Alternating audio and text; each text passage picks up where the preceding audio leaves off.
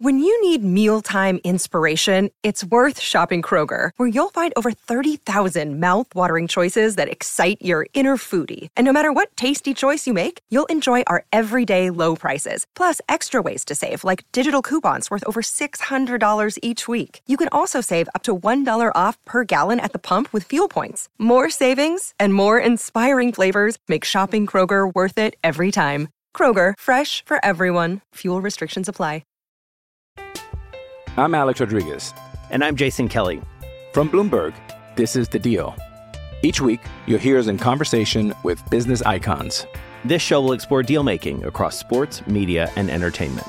That is a harsh lesson in business. Sports is not as simple as bringing a bunch of big names together. I didn't want to do another stomp you out speech. It opened up so many more doors. The show is called The Deal.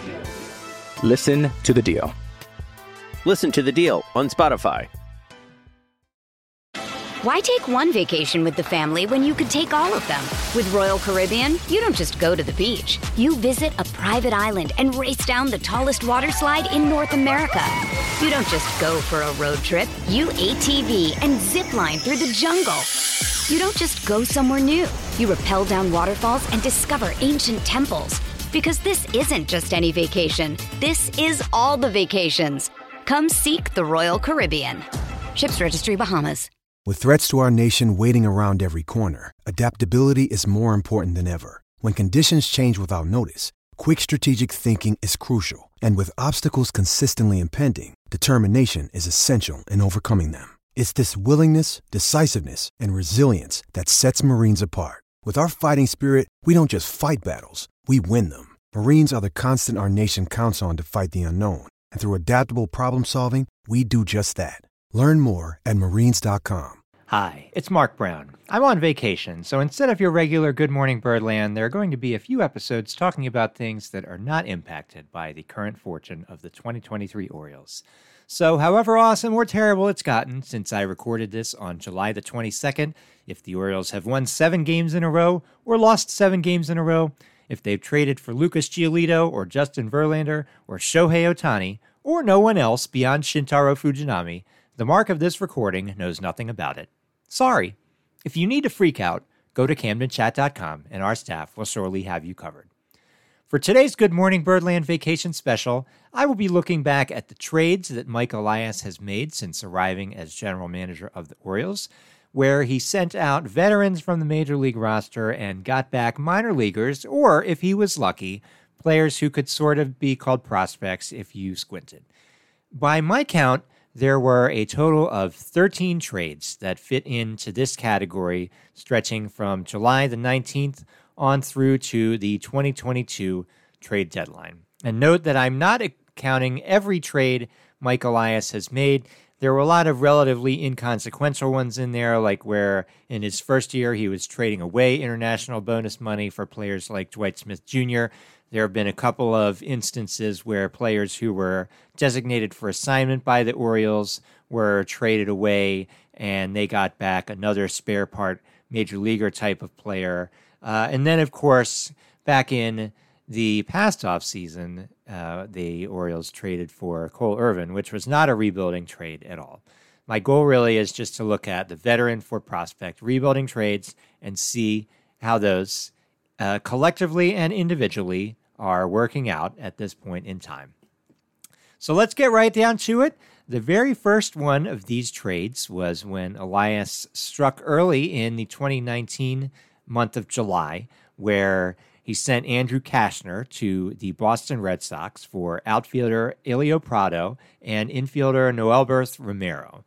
And, you know, that's mainly a memorable trade for me because I remember hearing about this on the radio on the way up to an Orioles game, and I was annoyed as the person who needed to write about it for Camden Chat that I wasn't at home to be able to write about it. But Kashner was, you know, a holdover free agent signing from the Dan Duquette era, the ill-advised attempt to contend in the 2018 season that, of course, was not going to happen whether or not they signed Andrew Kashner and Alex Cobb. In the 2019 season, around the trade deadline, he was overachieving relative to some of his recent performance. So Elias, again, he struck early. He traded for that pair of players, two 17-year-old players from Venezuela. So that was an early sign of Elias trying to target some former international amateurs of the kind that the Orioles really wouldn't be fully operational in signing until 2021, when they could start getting, significant players from those classes. So Prado, he only reached Aberdeen within the last couple of weeks. He is still only age 21, so there's time for him to maybe become serviceable. And the infielder Romero has bounced around 4 different levels this year. He's not hitting well anywhere. So while you can say, yes, he's been promoted to Norfolk, I actually think that's a sign that the Orioles just don't really care about him at all, and they're just using him to plug in whatever hole there is to plug in at assorted affiliates this year.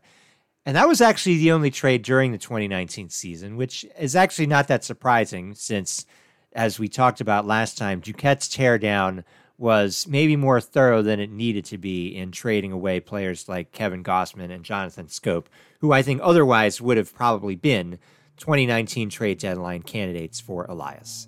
So moving ahead to the offseason between 2019 and 2020 seasons, around the non-tender deadline that offseason, the Orioles traded Jonathan Villar to the Marlins for a relief pitcher, Easton Lucas. And that was a frustrating trade to me because that early in the rebuilding period, I was kind of foolishly hoping that although there was no hope of the Orioles, adding significant talent to the roster, I was at least hoping maybe they wouldn't do any more subtracting from the team. VR was coming off a 4.3 WAR season, so it was maybe they could keep him around and the team would suck a little bit less. Well, no, that's not what happened. They traded him for Lucas, and that was what we got. Lucas has subsequently been spun into Shintaro Fujinami, which will hopefully be a trade that works out for the Orioles, although as I am currently recording this, it is 2 games into his Orioles career. He has allowed runs in both of those games, so that was not too exciting, although at the same time, you definitely could, in the early Shintaro Fujinami outing, see signs of how he would be a possibly better reliever than Brian Baker and Mike Baumann, which I think is the ultimate sign. But yeah, VR, despite having his 4 wins above replacement season for the Orioles in 2019, ended up being a negative 0.1 in the shortened 2020 season. So actually, it looks like the Orioles probably got rid of him at the right time. Again, not that it was fun at the time. The other trade of that offseason is when the Orioles sent Dylan Bundy to the Los Angeles Angels of Anaheim, etc., receiving a quartet of pitchers: Kyle Brnovich, Zach Peak, Kyle Bradish, and Isaac Mattson. And to me, that's the platonic ideal of a Mike Elias trade, especially in these rebuilding trades, because what he got was 3 pitchers who had been drafted in the previous 2 drafts. Kyle Bradish was a 4th-round pick in 2018. Zach Peak, a 6th-round pick in 2019. Kyle Brnovich, 8th-round pick in 2019. So, those are the players that Mike Elias was mostly, until 2023, not selecting. And early on, he was using his trade away a veteran for prospect deals to get pitchers who had already been drafted by other teams and maybe shown 1 or 2 promising things, kind of got them in bulk before anyone had developed into much of anything yet. The closest guy to the big leagues at the time of that trade was the reliever Isaac Mattson. He, if he had ever turned into something good, he might have himself been traded in 2020 or 2021, but he never turned into anything good. Of course, Kyle Bradish has turned into, you could even argue, the best Orioles starting pitcher so far in the 2023 season. And the other 2 pitchers, Brnovich and Peak, are working their way back from Tommy John surgery. Brnovich just hit the Aberdeen Ironbirds on his own rehab assignment. And in the 2021 season, he struck out 75 batters in 60 2/3 innings pitched. So that was pretty cool. It was unfortunate then he needed to get the Tommy John. And I do think it's possible he could still end up being an interesting prospect. But for now, he's not back up to the level where he was before the surgery, still on the rehab. Moving ahead to during the 2020 season, of course, this season was very strange. It was the shortened 60-game season due to all the COVID chaos.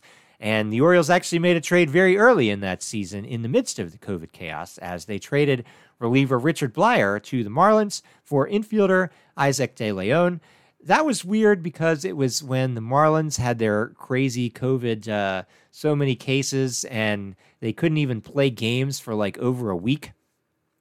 I thought maybe the Orioles would actually be able to get more of an interesting prospect since they were kind of coming in when the team needed to make a move, but that wasn't the way it worked out. Blyer probably did not have very high trade value at that time. He was bad in the 2019 season, although he had some success for the Orioles and has gone on to have some success in the major leagues since that trade, including for the Marlins in that 2020 season. The player the Orioles got back, Isaac De Leon, so far this year, a 617 OPS for the Aberdeen Ironbirds at age 21. Not a whole lot to say about that trade. Moving in towards that year's more traditional trade deadline, although it was happening at the end of August, again, due to the weird shortened schedule, the Orioles traded Michael Givens to the Colorado Rockies for Terrin Vavra and Tyler Nevin, as well as a player to be named later who turned into outfielder Michael Dessen.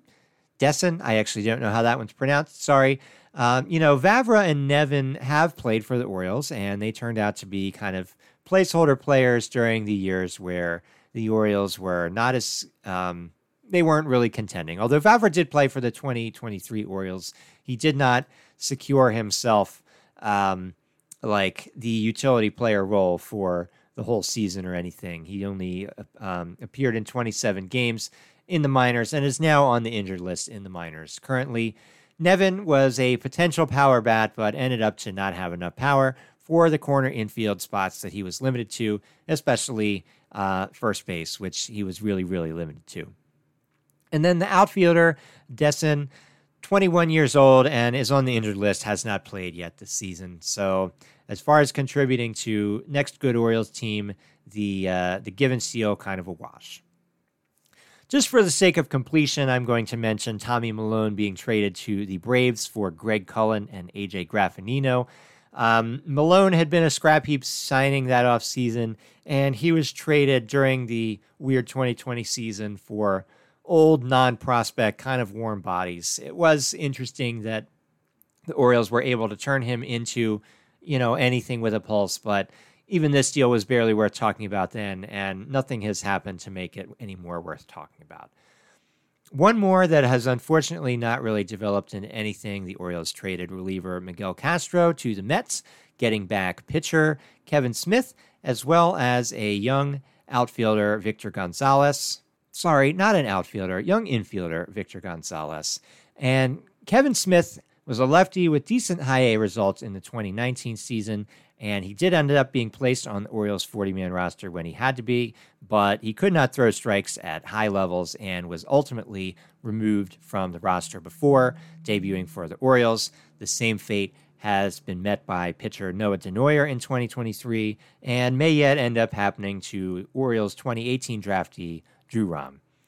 Gonzalez, the 20-year-old infielder, he is still in the Florida Complex League. So, again, there's another trade probably not likely to end up making much of an impact on the 2023 or beyond Orioles. I will be right back after a message from a Fans First Sports Network sponsor. Hey, it's Kaylee Cuoco for Priceline. Ready to go to your happy place for a happy price? Well, why didn't you say so? Just download the Priceline app right now and save up to 60% on hotels. So whether it's Cousin Kevin's Kazoo Concert in Kansas City, go Kevin, or Becky's Bachelorette Bash in Bermuda, you never have to miss a trip ever again. So download the Priceline app today. Your savings are waiting. Go to your happy place for a happy price. Go to your happy price, Priceline. I'm Alex Rodriguez. And I'm Jason Kelly. From Bloomberg, this is The Deal. Each week, you'll hear us in conversation with business icons. This show will explore deal-making across sports, media, and entertainment. That is a harsh lesson in business. Sports is not as simple as bringing a bunch of big names together. I didn't want to do another stomp you out speech. It opened up so many more doors. The show is called The Deal. Listen to the deal. Listen to The Deal on Spotify. Why take one vacation with the family when you could take all of them? With Royal Caribbean, you don't just go to the beach. You visit a private island and race down the tallest water slide in North America. You don't just go for a road trip. You ATV and zip line through the jungle. You don't just go somewhere new. You rappel down waterfalls and discover ancient temples. Because this isn't just any vacation. This is all the vacations. Come seek the Royal Caribbean. Ships Registry, Bahamas. All right, so let's dive right back into it. We are now in the 2020-2021 offseason, in which the Orioles traded shortstop Jose Iglesias to the Los Angeles Angels of Anaheim, et cetera, et cetera. They received in return two pitchers, John Pinto and Garrett Stallings. And that trade, again, it was disappointing if you wanted to convince yourselves that the Orioles were not going to be mega tanking in the 2021 season, which in retrospect, since they got the number one pick and used it on Jackson Holliday, does look like it was the right thing to do. But Iglesias, I mean, he had a 1.3 WAR in only 39 games in the shortened 2020 season. So that was like, okay, maybe, you know, he can be an interesting player. Just let him finish his contract. It wasn't that expensive for 2021, but it actually doesn't look bad. They traded him away since he was worth negative 0.7 WAR between the Angels and Red Sox in the 2021 season, which leaves the Orioles with Pinto, who has posted a 3.16 ERA between high A and double A this year. He has struck out 89 batters in 68 and a third innings as of this podcast recording. Still just 22 years old, so he is interesting in the age-appropriate minor league levels as a prospect. Garrett Stallings, a little bit older at 25, makes him less of an interesting prospect. He has been split between AA and AAA this year after posting a 6+ ERA with AA Bowie last year. He does have an acceptable strikeout to walk rate near 3, a little bit below 3, and is striking out over a batter per inning. So it's not over with him. He will need to be added to the 40-man roster if the Orioles think he's shown enough that some team might want to draft him as a Rule 5 player. And I guess we'll see what happens with that. That probably depends on how he goes and finishes the rest of the season with Norfolk. That offseason, the Orioles also traded Alex Cobb as well as cash, again to the Angels, receiving infielder Jahmai Jones. Cobb was really a bust as an Oriole, as he was either injured or bad, and as we know, it was idiotic to give up a draft pick to sign him in the 2018 season at the end of spring training when he couldn't even start contributing to the Orioles right at the start of the season in the first place. Now, naturally, since leaving the Orioles, Alex Cobb has a 3.57 ERA across 3 seasons. So let's all heave a big sigh about that.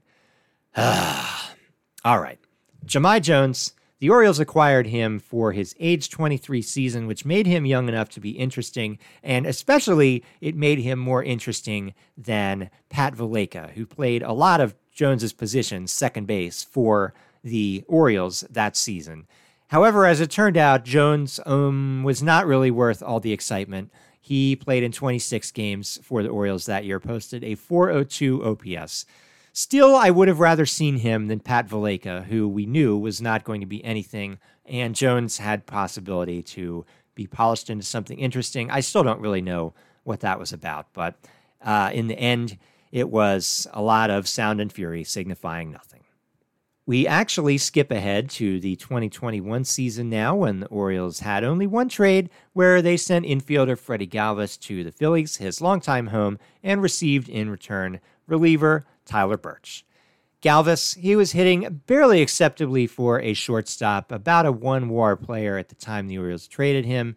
Birch was, at the time of the trade, a 23-year-old reliever in high A, and he was bad for Bowie last year, a bit better in terms of ERA this year, but he is walking 4.4 batters per 9 innings and is now in his age 25 season. So not a whole lot to write home about there. I think the Orioles just traded a very similar player, Lucas, away to get Shintaro Fujinami. Birch is even less interesting than that since he's not even a lefty. And yeah, that's where we are.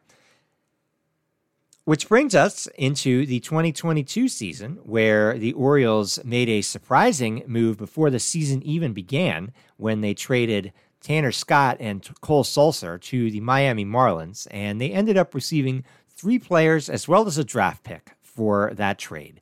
That was outfielder Kevin Guerrero, a pitcher named Antonio Velez, and a young relief pitcher named Yaki Rivera. They also received a round B competitive balance pick that the Orioles used on Judd Fabian in the 2022 draft. And I mean, this was another really surprise trade for me, as it was just days before the season began. You could have been imagining, okay, who's going to be in the Orioles bullpen? You certainly would have figured Cole Sulser and Tanner Scott were going to be in the bullpen. And it turned out to be a major shakeup to the bullpen. The Orioles decided to sell high on Sulser after he was very good in the 2021 season. All right, maybe that was a little generous to say very good, but he was good. But then he stunk in 2022 after that trade, and this year he is hurt. Tanner Scott was as wild as ever for the Marlins after being traded there, although this year he is having a bit of a career year, I would say. He's walking only 3.5 batters per 9 innings, and he's got a 1.065 whip.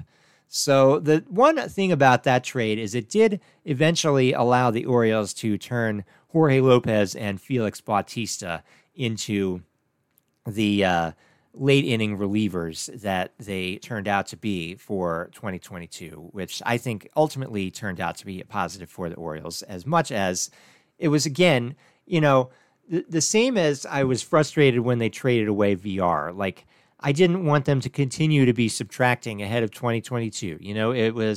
We certainly hoped that last year would be the year where maybe they could get into like the 70s for win totals. And of course, they ended up winning 83. Not that we knew that in April or even March when they traded Scott and Sulser. As for the players they got back, really not a whole lot to say about either Guerrero or Velez. Rivera, if you've been listening to this podcast, we just talked about a little bit, spent his age 19 season mostly at Delmarva, just got promoted to Aberdeen. He's been fine in relief. We'll see. He's kind of a lottery ticket. The draft pick, Judd Fabian, has now got 6 home runs in 23 games as of this recording with the Bowie Bay Sox. He has stolen 24 bases this season between high A and double A. The outfielder does need to improve his batting average at Bowie, where he is below the Mendoza line, but he looks like an interesting player, and especially if he can get up to something like a 240, 250 batting average with his other skills, I think that will turn out to be really great that the Orioles were able to get that extra pick and use it on Fabian. Those were the picks that Dan Duquette was frequently trading away as if they didn't matter. And they do matter. You can get good players with those picks. The Orioles used their pick like that in 2020 to get Jordan Westburg, who is now certainly a very interesting player. They used it on Fabian. Last year, they used one of those picks on Dylan Beavers, who has some interesting things going on for him as a prospect. So, yeah, that trade was fun since it was, okay, the Orioles actually got one of these picks instead of flushing them away. And last but certainly not least, we got our twin trade deadline deals last year, where the Orioles sent Trey Mancini to the Astros in a 3-way trade that netted for the Orioles Chase McDermott from the Astros and Seth Johnson from the Rays. And then they sent Jorge Lopez to the Twins for Juan Nunez, Cade Povich, Juan Rojas, and Yenier Cano. All pitchers. So they got all pitchers for those trades. And, it was a double punch for any fans who just wanted the Orioles to go for it with the team they had after surprising everyone with the 10-game winning streak in July. I felt that pain as well. I get it. But as it turned out, Mancini was not good at all after getting traded to the Astros, a 622 OPS the rest of the season. Sorry to Trey. Also sorry to my wife, for whom Trey was her favorite player for the Orioles before he got traded away. And Lopez, in the time since being traded to the Twins, has an ERA near 5. Him being traded allowed Bautista to seize the closer role, which is looking pretty awesome. So, again, ultimately, these trades, not only do they have the potential to impact the Orioles positively in the future, but in fact, just by trading away guys who are probably due to regress in the second half of last season, they actually ultimately helped on the field. Not that anyone wanted to see that or think of it that way at the time. As for the prospects, Chase McDermott is up to AAA. He does have a high walk rate, 5.7 walks per 9 innings for the season. Seth Johnson still working his way back from Tommy John surgery. He was a top 100 caliber prospect before the surgery, although by the time he gets back, he is going to be old for a prospect, even considering the Tommy John status. So, he's already on the 40-man roster. I really don't know why the Orioles are just using a spot on him when they could have him on the Major League 60-day injured list. That would result in him getting paid a little bit more money while on the injured list. It would result in him accumulating service time while on the injured list. But, realistically, he is already 24 years old, so that's not really a guy you necessarily want to worry about that stuff with. But whatever, the Orioles are doing what they're doing. As for the pitchers they got in the other trade, Cade Povich, he's got a high ERA at Bowie, 4.86. It makes me wince a little bit, but a very excellent K rate. 116 strikeouts in 76 and a third innings. I think his main issue, he's going to need to cut the walks a bit. 4.1 walks per 9 innings. Yenier Cano, the results speak for themselves, although it is an increasing concern of whether he's tiring out and getting poor results as his arm is maybe getting tired. But, he deserved the all-star bid that he got, and I hope the Orioles are maybe able to rest him a little more and get him back to what we saw in the first 6 weeks or so of the season.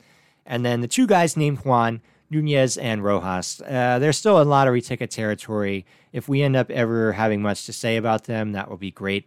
But, they weren't the headliners, and realistically, just the fact that Cano contributed in, if nothing else, April and May for the 2023 Orioles, I think makes the Jorge Lopez trade an absolute win. And that's without even getting into Povich now being an interesting pitcher, etc. So, yeah, we've mentioned a lot of names here, a lot like with the Dan Duquette fire sale trades from the last vacation episode. Literally, we've named 30 players acquired by the Orioles.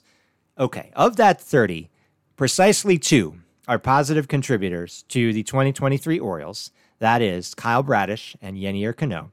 And indirectly, a third current member of the Orioles roster, since Easton Lucas was traded for Shintaro Fujinami. So that's 3 players who are positive contributors if Fujinami works out. Again, he had a tough first couple of outings, but we did see where he could be very good if he's able to put it all together in subsequent outings, maybe lower leverage outings than he's been used in so far. So that's the 3.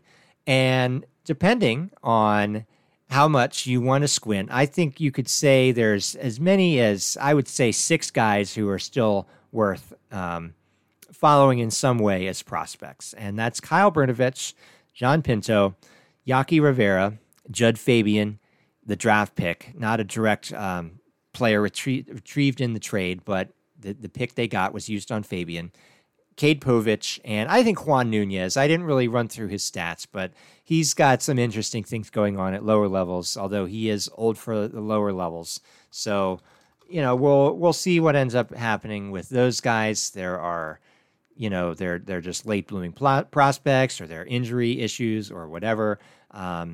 In different ways, they're all kind of lottery tickets. And if they amount to something, great. If they don't, they're not the players the Orioles are ultimately counting on. So, in summary, tanking sucks even when it's basically the only option. Combined with our last episode, these 5 years of trades have netted 4 players currently on the 26-man Orioles roster. That's Dean Kramer from the Duquette fire sale and Mike Elias's guys. And, I'm glad that Mike Elias is not trading veterans away anymore, or at least fingers crossed. I'm pretty stupid if he ends up doing that at this trade deadline. It's just more fun, when the Orioles are winning and they're not subtracting veterans from the team and getting worse, or on paper getting worse in the process, Okay, so that's all I've got for the Elias rebuilding trade episode. I will be back next time. I'm not sure exactly when. It could be August the 2nd. It could be August the 4th to talk about Mike Elias' draft classes to date, and how they're working out so far. The next regular episode of Good Morning Birdland will be on August the 8th. Good Morning Birdland is a Camden Cast production on the Fans First Sports Network. Until next time, go O's!